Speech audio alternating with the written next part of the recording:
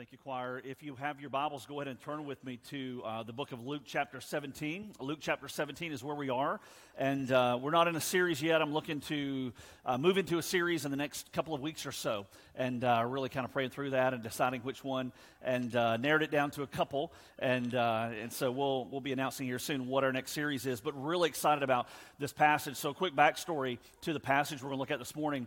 I'm part of a D group, and so there's 4 of us guys meet together once a week, and we study the same passages of Scripture, the same 5 passages all week long, and kind of one a day for 5 days. And then once a week we get together and we talk about what stood out to us. And this was one that really gripped me recently. And I noticed something in this passage of Scripture, Luke 17, that I had never really noticed before. And so as I was deciding what to preach on this Sunday today, this verse kind of came back to mind again. And so I feel like it's what God wants us to look at. There's some things in here that are really, really interesting. You may be familiar with this passage, but a lot that we can take out of it as well. So Luke chapter 17. So you've heard me talk about game shows before. When I was a kid, every day of the week when I was a little kid, like before school started, there would be a game show called The Price is Right. Ever heard of it? All right, so it was on our TV 5 days a week, and I grew to absolutely hate that show. I cannot stand it, and if it's on still today, I think is it Drew Carey, I think, that does it now? I can't remember who it is,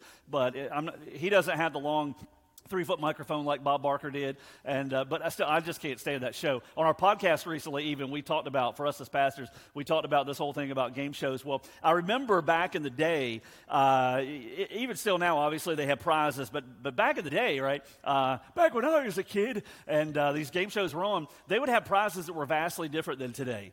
It wasn't uncommon for them to have a prize where you'd win like a washer and a dryer, or if you won the silly little game that they did, then you would win maybe a new winter wardrobe or something, or living room suit, with all the furniture. But it was always towards the end of the show, they would roll out the big, gigantic, extravagant, over-the-top prize. And it was always the brand new car, right? And everybody would go crazy. And they would pull the curtain back, and it's like, you can win a brand new car. And the audience is just, hooping and hollering. And the person on the stage would be like, they'd lose their mind, and then they'd play this silly little game to try to see if they could win the car or not. But it was this extravagant, that was that version of the extravagant, way over the top, are you serious kind of a moment where that was going to be the prize. Well, when we get to John chapter 17, we don't find a prize, right, because God's not in the business of giving prizes for good behavior. What we do find is a show of grace. And here in John chapter 17, it's going to be one of those moments where we see Jesus specifically perform kind of this extravagant, way over the top, are you serious, works in the lives of a group of people here in this particular chapter of Scripture.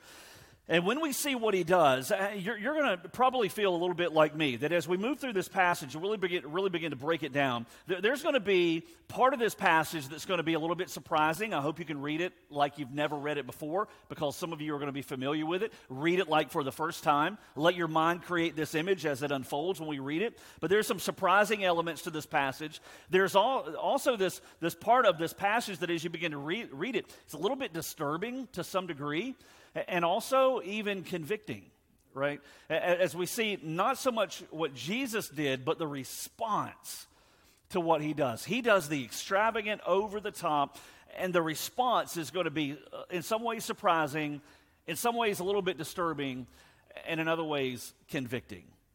And I think what this passage does is sometimes it helps us to see that there are times in our lives where we have kind of a sense of entitlement as people, and even as Christians, there's a sense of entitlement at times to where when God does a blessing for us or he gives us something that we don't deserve, even with salvation itself. But in other ways, when God goes with the extravagant, over-the-top route in our lives and he gives us something undeserved or does something in our lives that we don't deserve, there are times where we go away with much the same attitude as we're about to read here in Luke chapter 17. And underlying it, we would never own this publicly because it would be too hard to do this, but underlying, there's this attitude of when God blesses us, we just sort of tip the cap to him because deep down somewhere, we kind of feel like we deserve it anyway.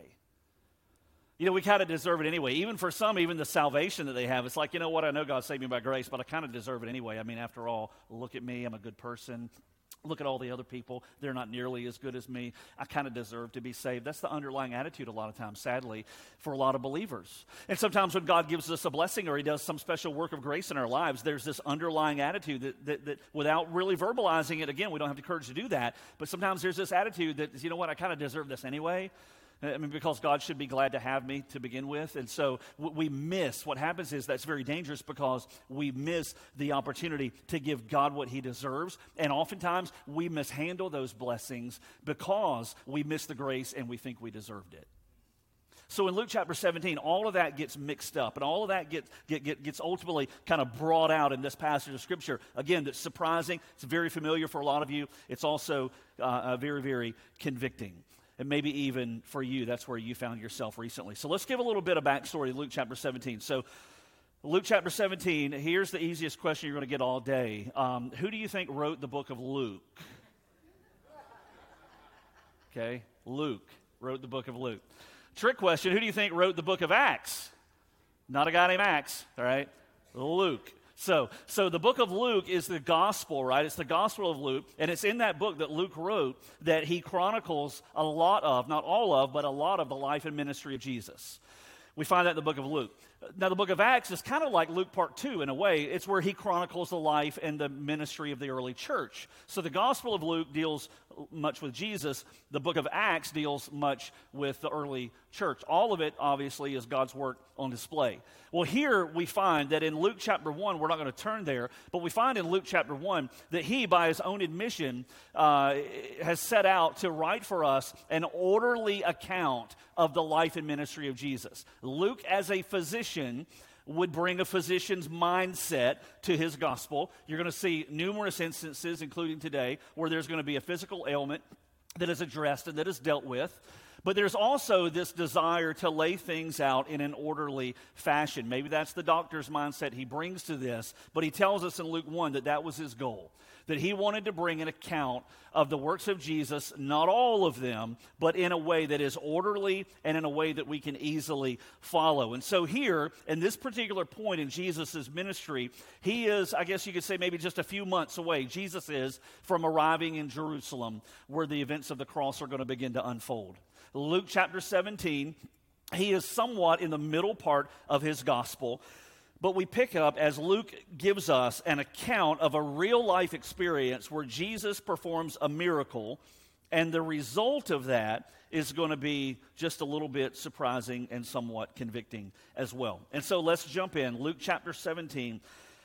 Let's begin in verse 11. Before we read, I just want to turn your attention. I have no idea what your Bible says here. I can tell you what mine says. But oftentimes when you read the little heading before the passage starts, those aren't part of the Bible necessarily. Those have been inserted. They're not necessarily without error. But it's like a little summary. Before verse 11, that next line up there, I have a little heading that says concerning gratitude. Maybe your little heading says something similar. I'm going to come back to that here in just a few moments. So Luke chapter 17, verse 11, you can read along with me as Luke writes. He says, while he, that capital H, he is a reference to Jesus, while he was on the way to Jerusalem, he was passing between Samaria and Galilee. So Luke paints the picture for us here, and he tells us that Jesus is now on the way to Jerusalem. This is the third time in Luke's gospel that Luke tells us that he's on the way to Jerusalem. 3 times he's told us, this time included, what is the significance of Jerusalem. You can understand by the attention that Luke gives here that there's something going down in Jerusalem. I've already referenced it briefly earlier. What was about to go down was going to be the arrest and the crucifixion and the resurrection of Jesus. The whole reason Jesus came in the first place. When you read in Luke chapter 2, for example, earlier in Luke's gospel, when Jesus is born of a virgin named Mary and the angels sing and everyone is astounded, all of that was pointing 33 years later to Jerusalem. All of his miracles, all of his teachings, everything that he did was ultimately funneling down to what would go down in Jerusalem, when he would be arrested, when he would be crucified, and when he would rise again from the dead. Everything was headed there. Luke in his gospel even pictures that in the way he writes it. This is the third time, again, he says that he's going on his way to Jerusalem. And he even gives us a location. He says there in verse 11 that Jesus was passing between Samaria and Galilee. All right, so he's kind of in this middle region, so to speak. Galilee largely filled with Jewish population. Samaria, largely filled with non-Jewish, called a Samaritan population. I won't go into a lot of the details with that, but you may already remember that the Jews and the Samaritans didn't get along so well. It was oil and water. The Jews had their place of worship. The Samaritans had their alternate place of worship. It went back centuries. There's a lot of history involved in that. Jesus loved them both equally, and he came to save both of them equally, okay? But he's passing along that region between Samaria and Galilee. He's making his way towards Jerusalem. Verse 12 and verse 13, it says, as he entered a village, right? Get that in your mind. As he enters this village, 10 leprous men who stood at a distance met him. And they raised their voices, saying, Jesus, Master, have mercy on us. 10 leprous men. In the Old Testament times, as well as the New Testament times, leprosy was largely a death sentence, to a large degree. It was a death sentence socially, because it required isolation. I'm going to read a passage from the Old Testament in just a moment that shows us that. It was a social death sentence. It required isolation. You see that even in this passage of Scripture where they stand at a distance. It was not uncommon, Old and New Testament alike, for those who had the disease of leprosy to live together in somewhat of their own community. Right? And you see this. They're all 10. They're bounded together. They kind of got their own little community. They're standing off at a distance. Leprosy was also somewhat of a death sentence physically because it was somewhat of a slow death for many of them. There was the experience of pain to some degree, to the point to where you didn't even feel it anymore because the nerve endings would be affected and fingers and toes would be lost and would be minimal pain to some degree as it would begin to advance. It was just a horribly disfiguring, isolating disease. But there was also somewhat of a spiritual impact that came from it as well. Leviticus chapter 13, you don't have to turn there, but just read along with me on the slide. Leviticus chapter 13 gives us an Old Testament perspective of how leprosy would be dealt with, how a person with leprosy would be dealt with. It says in Leviticus chapter 13, verse 45, it says, as for the leper who has the infection, his clothes shall be torn, and the hair of his head shall be uncovered, and he shall cover his mustache or his mouth, and cry, unclean, unclean. Right? Later, we would see that at times this would be indicated by the ringing of a bell, where if you were even passing along a street, a roadway, and there was one with leprosy there, they would be required to step aside and to notify you, stating, unclean, oftentimes even ringing a bell. Verse 46, he shall remain unclean all the days during which he has the infection. He is unclean. He shall live alone. His dwelling shall be outside the camp. It was a death sentence in many ways. And again, you see this in this passage of Scripture. Let's go back to Luke 17 again. You see this. These men, all 10 of them, are in their own little community. They're isolated. They're standing apart. And they are probably crying out what the law requires of them with their mouths covered in somewhat muffled language. Unclean, unclean, unclean, to give notice to those who are passing by. Jesus is one of those that is now passing by. In some ways, you could say, Luke doesn't draw this parallel necessarily, but you can see a lot of the parallels between leprosy and sin, right? Because sin at the same time also is very debilitating, disfiguring. It's isolates us from God. If you've ever wrestled with sin, even as a Christian, that you've been slow to confess, maybe there's been a little pet sin you've kind of taken under your wing. It's like, this is my little pet sin. The chances are, I can pretty much guarantee that the stronger you embrace that sin and refuse to put it off, the colder your heart grows towards God, right? Sin is isolating by its nature. It changes our mindset. It begins to change the motivation of our heart if it's not dealt with. And at the same time, it is also a slow fate. It's a slow death to the point to where if we die in our sin without our salvation through Jesus, then that results, as Jesus would say, in eternal death. So there are a lot of parallels there. You see these 10 men. Do you have them in your mind there? These 10 men, whatever stage that they're in, it's very obvious that they have leprosy. They're standing there by the roadside, and they see Jesus passing by, and they cry out to him. And it's interesting how they refer to him. If you look back again in verse 13, they say Jesus, they call him by name. And they call him master. Well, in the Gospels, oftentimes Jesus would only be called master by his disciples. Everybody else called him teacher, rabbi. It was his disciples that called him master. These men, these 10 men with leprosy, see him on the roadside, and they refer to him by name and by the title of master. There's a recognition there that we know who you are, and we know the authority that you carry. It's almost as though they recognize here that he is God, which is good because he is. And they say master, and then they say have mercy on us. What does that word mercy refer to? It's not just compassion. It's not just compassion. You can have compassion from a distance, right? You feel sorry for someone. You have compassion for their plight, whatever it is they're going through in their experience. This word is a little different. It means to have compassion, to have sympathy, but to also put that into action. And it's these 10 men, these 10 leprous men with the very obvious outward physical signs of their disease that was socially debilitating, physically debilitating, relationally, spiritually debilitating. It was these 10 men that cry out to Jesus, Master, we know who you are. Don't just see us and leave us this way. They're crying out to him, have mercy on us. The reality of their situation caused them to cry out to Jesus. There's nothing else. It's like, we're not going to miss this opportunity. Here he comes. We know who he is. And we're going to cry out to him. Have mercy on us. Notice Jesus' stunning response, verse 14. When he saw them, he said to them, go and show yourselves to the priests. And as they were going, they were cleansed. Go and show yourself. Go and show. Real easy to remember. He tells them to do two things. Go and show. Leave here, find the priest. Now, we don't know for sure if this would be the priests in Jerusalem, if they would have to travel a distance to get there, or if they would be priests in their location. Luke doesn't necessarily tell us. But he says, go and show yourself to the priests.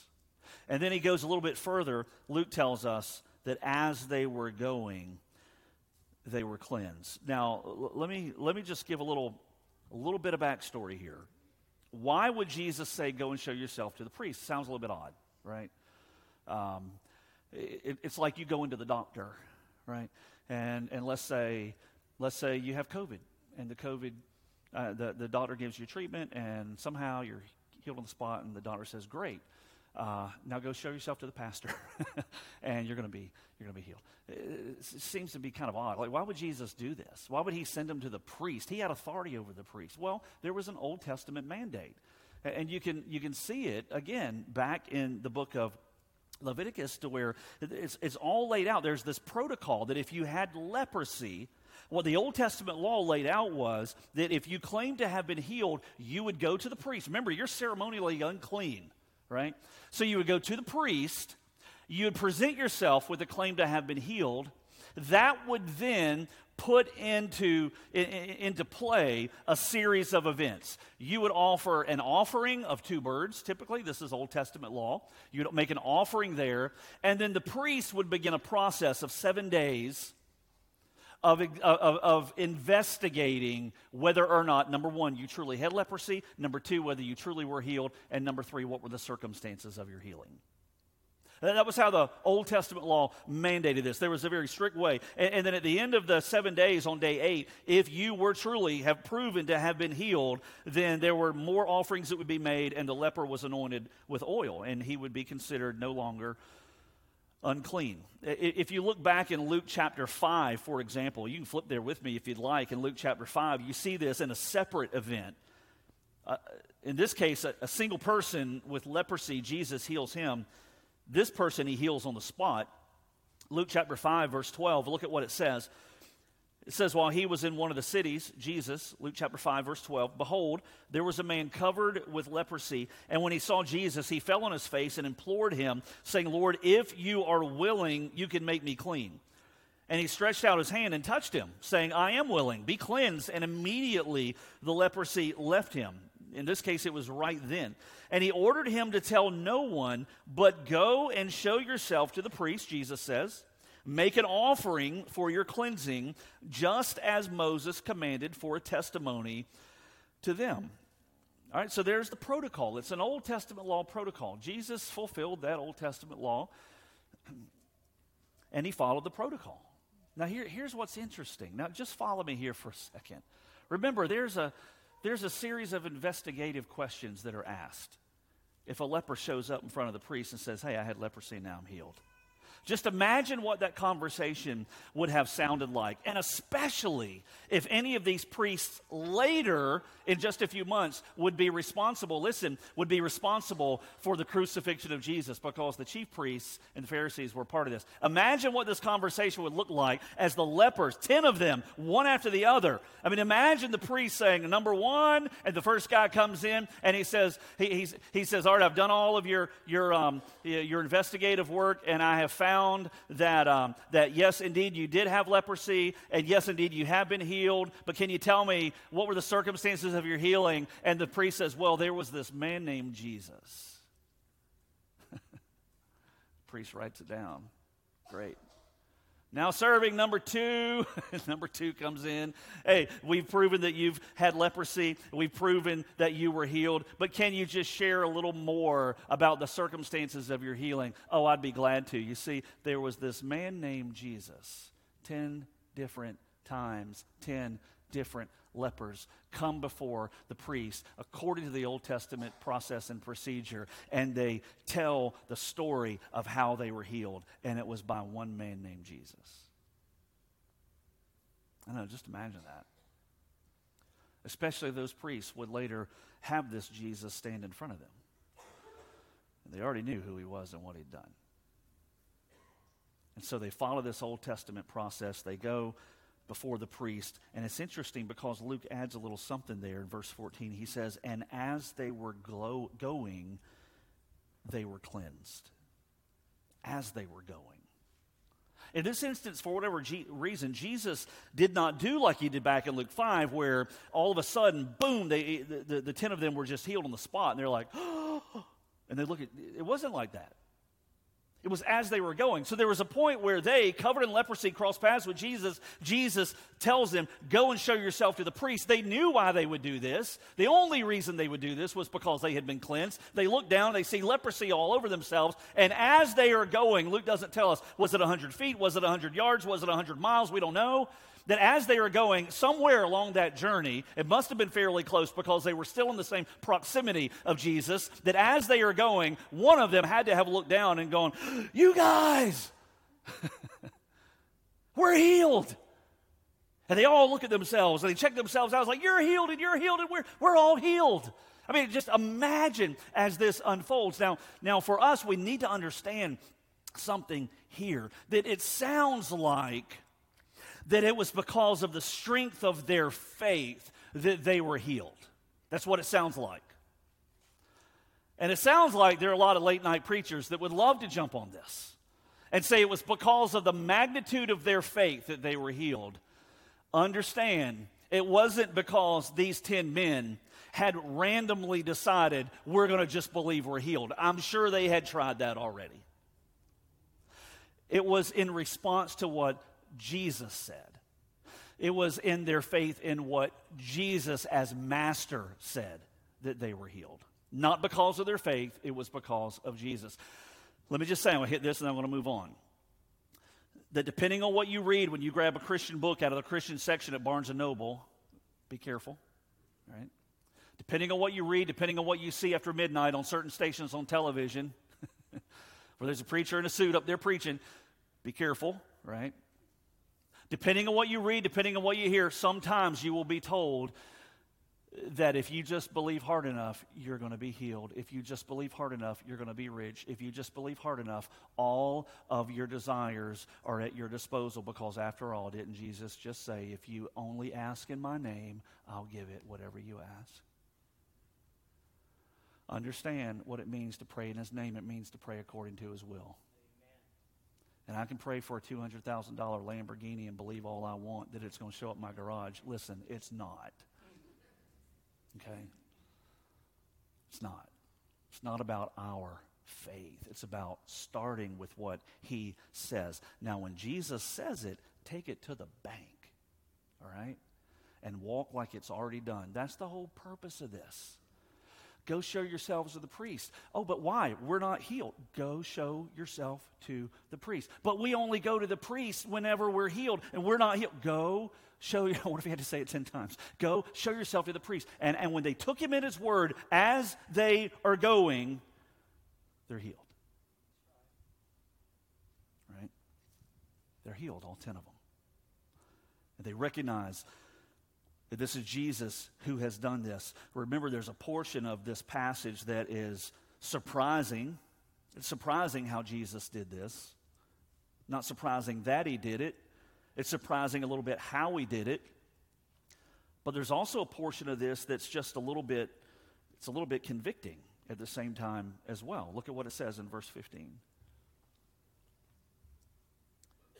It says, now one of them, Luke tells us, one of them, when he saw that he had been healed, turned back, glorifying God with a loud voice. And he fell on his face at his feet, giving thanks to him, and he was a Samaritan. The word he at the very end of that in verse 16 where it says, and he, I've highlighted in yellow, is emphatic. And it was almost as though as Luke is telling this in written form, he is saying, and he, it'd be you putting all caps in a text, right?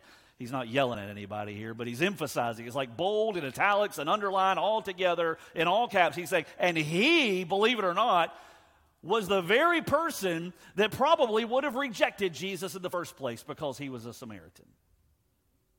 Only 1 out of the 10. Luke says that when he saw that he had been healed, he looks at himself and he realizes, look at what has happened. He turns back, he does a 180, he beats a straight line back to the person of Jesus. And it says that he thanked him, verse 16, he gave thanks to him. But in verse 15, it also says that he was glorifying God with a loud voice. Verse 17, then Jesus answered and said, were there not 10 cleansed? But the 9, where are they? Was no one found who returned to give glory to God except this foreigner? And he said to him, stand up and go. Your faith has made you well. Remember, your faith has made you well. It's not the strength of their faith. It's the person who did it. It's Jesus. There were times in Jesus' ministry where he healed people that believed. There are times he healed people that probably didn't believe. Remember the guard that Peter stepped out in the Garden of Gethsemane and whacked his ear off, right? That guard probably didn't believe who Jesus was. He never would have been a part of arresting him if he did in the first place.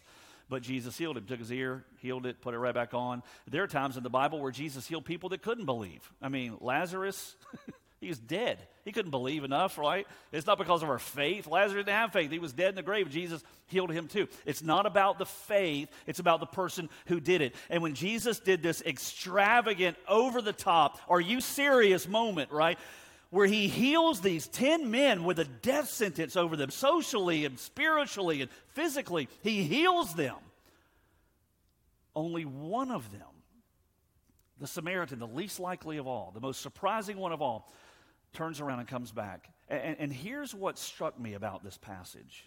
This is where, to me, this is kind of where it all goes to. It's not just a matter of saying thanks. See, when I would read this passage up until like a month ago with the D group that I'm in, this had never stepped out to me before. I would always read this passage, and if you were to ask me to explain to you, Brooks, what is the whole gist of this passage in Luke 17, where these 10 lepers are healed, and you know, 9, they all leave, and only one of them comes back? I would say, you know what? It's a kind of teaching about gratitude. We need to be thankful for what God's done for us. And even in my Bible, like I told you, the heading was about gratitude. That's a part of it. He came back and said thanks. But he also, Luke says, glorified God. There's a difference. There's a big difference between just giving thanks, glorifying God for what he's done. A huge difference.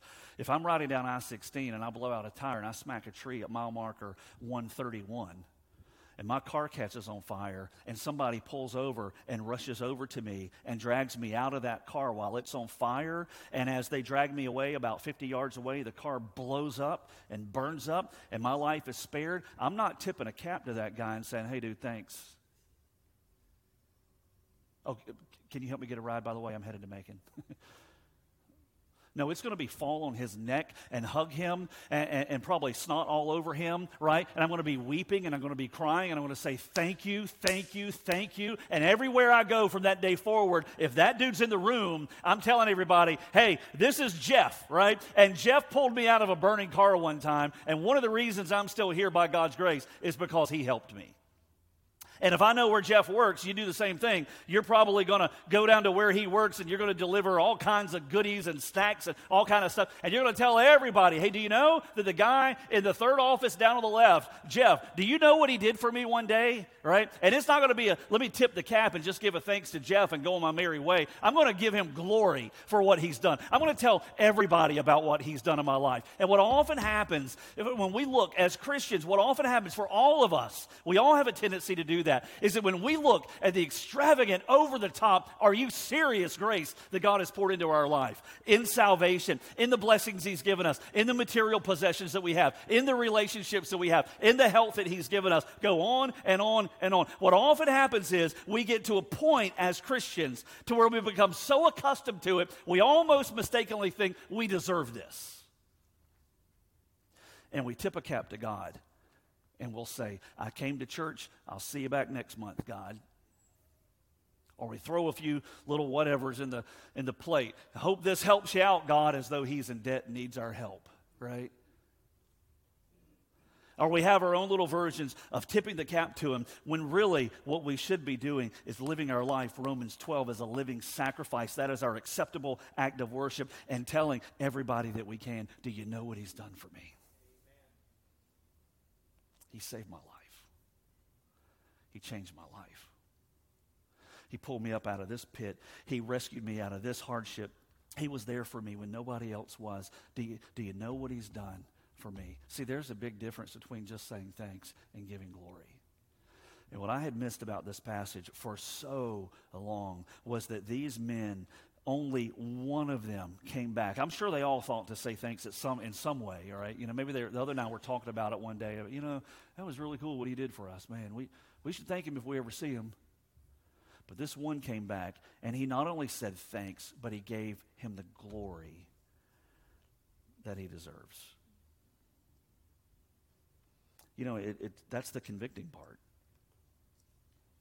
How do we respond to those extravagant, over-the-top moments when God just pours out grace into our lives? And have we gotten over the fact that he saved us out of our own sin and given us a place in heaven that we don't deserve? Have we come to a place as Christians where we've just gotten over all that? Or are we still struck by the amazing, incredible grace that he's shown us, to the point to where we not just say thanks, but we give him true glory? You know, there are a couple of takeaways I think that we can roll out and just button this up. And I don't know how it unpacks for you. I don't know if it's convicting. I don't know if it's surprising. I don't know if it's disturbing. I don't know. But the picture here is so clear that Jesus, way over the top, did what they didn't deserve, and he changed everything for them. And I think one takeaway that comes out of it, at least for me, and you can jot these down if you'd like, is that God deserves glory, right, from us for his work of grace in your life. And if you're willing to pause and take a look, there are a lot of demonstrations of grace. And he deserved glory for all of them. Not a tip of the cap, just thank you, God. It doesn't have to be an outward show of display as though if you're not crying, then it doesn't mean anything. I'm not saying that. Glory. He gets glory for those shows of grace. He deserves that kind of glory. He deserves that kind of response. And then principle number 2 is that it's your giving of glory to God often that has a residual effect on others. Have you ever heard somebody praise God for what he's done in their life, and you could tell it's from the heart, and it just began to move you to a point to where you just wanted to praise him too for what he's done for you? It has this contagious residual effect, and you can see that elsewhere in the New Testament. You can almost imagine this one leper who had been formerly a leper, who has now been cleansed, who's back in worship again, and they're thinking, what are you doing here? You're not supposed to be here. Last I saw you was on a roadside up near Samaria, ringing a bell saying unclean. What are you doing here? And he's like, oh, let me just show you what God's done for me. His name is Jesus. And he can do the same for you on the inside, where you have something far worse than leprosy on the outside. And imagine the praise that went up to the Lord from others that met him as he gave glory. Imagine the residual effect as others would praise God for what he had done in their lives as well. Hey, I don't know for you, maybe for you, you've slipped into this mode where what you have, you feel like you've deserved it. Or even in your salvation, you kind of look around at the people that you've qualified as a little less than, and you think, you know what, God would have been crazy not to save me anyway. I mean, look at what I bring to the table. Maybe you've slipped into that little mode. Just remember, we don't deserve a thing but what he saved us from. And the only reason he saved us from it is because he loves us and he's a God of grace. And any praise we can give him, he's worthy of. Let's pray. Heads bowed, eyes closed.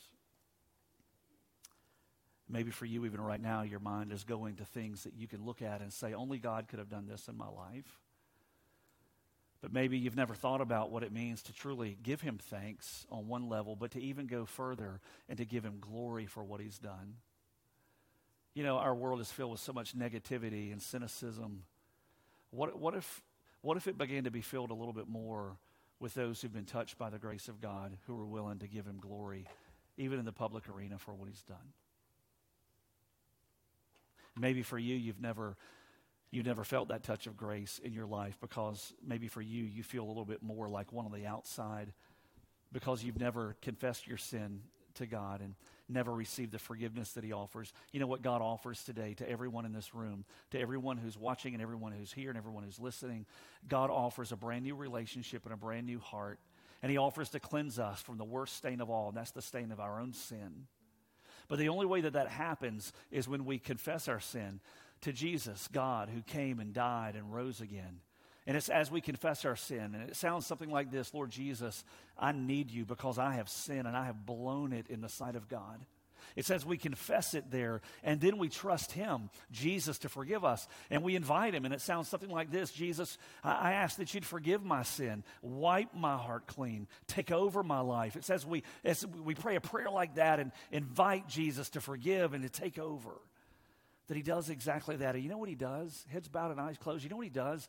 Is that he takes us off of the sideline. He takes us from outside the family, and he brings us in. And he forgives us, and he cleanses us, and he makes us a son and a daughter to where we're part of the very family of God. And he begins to move in our lives and to use us as he changes us.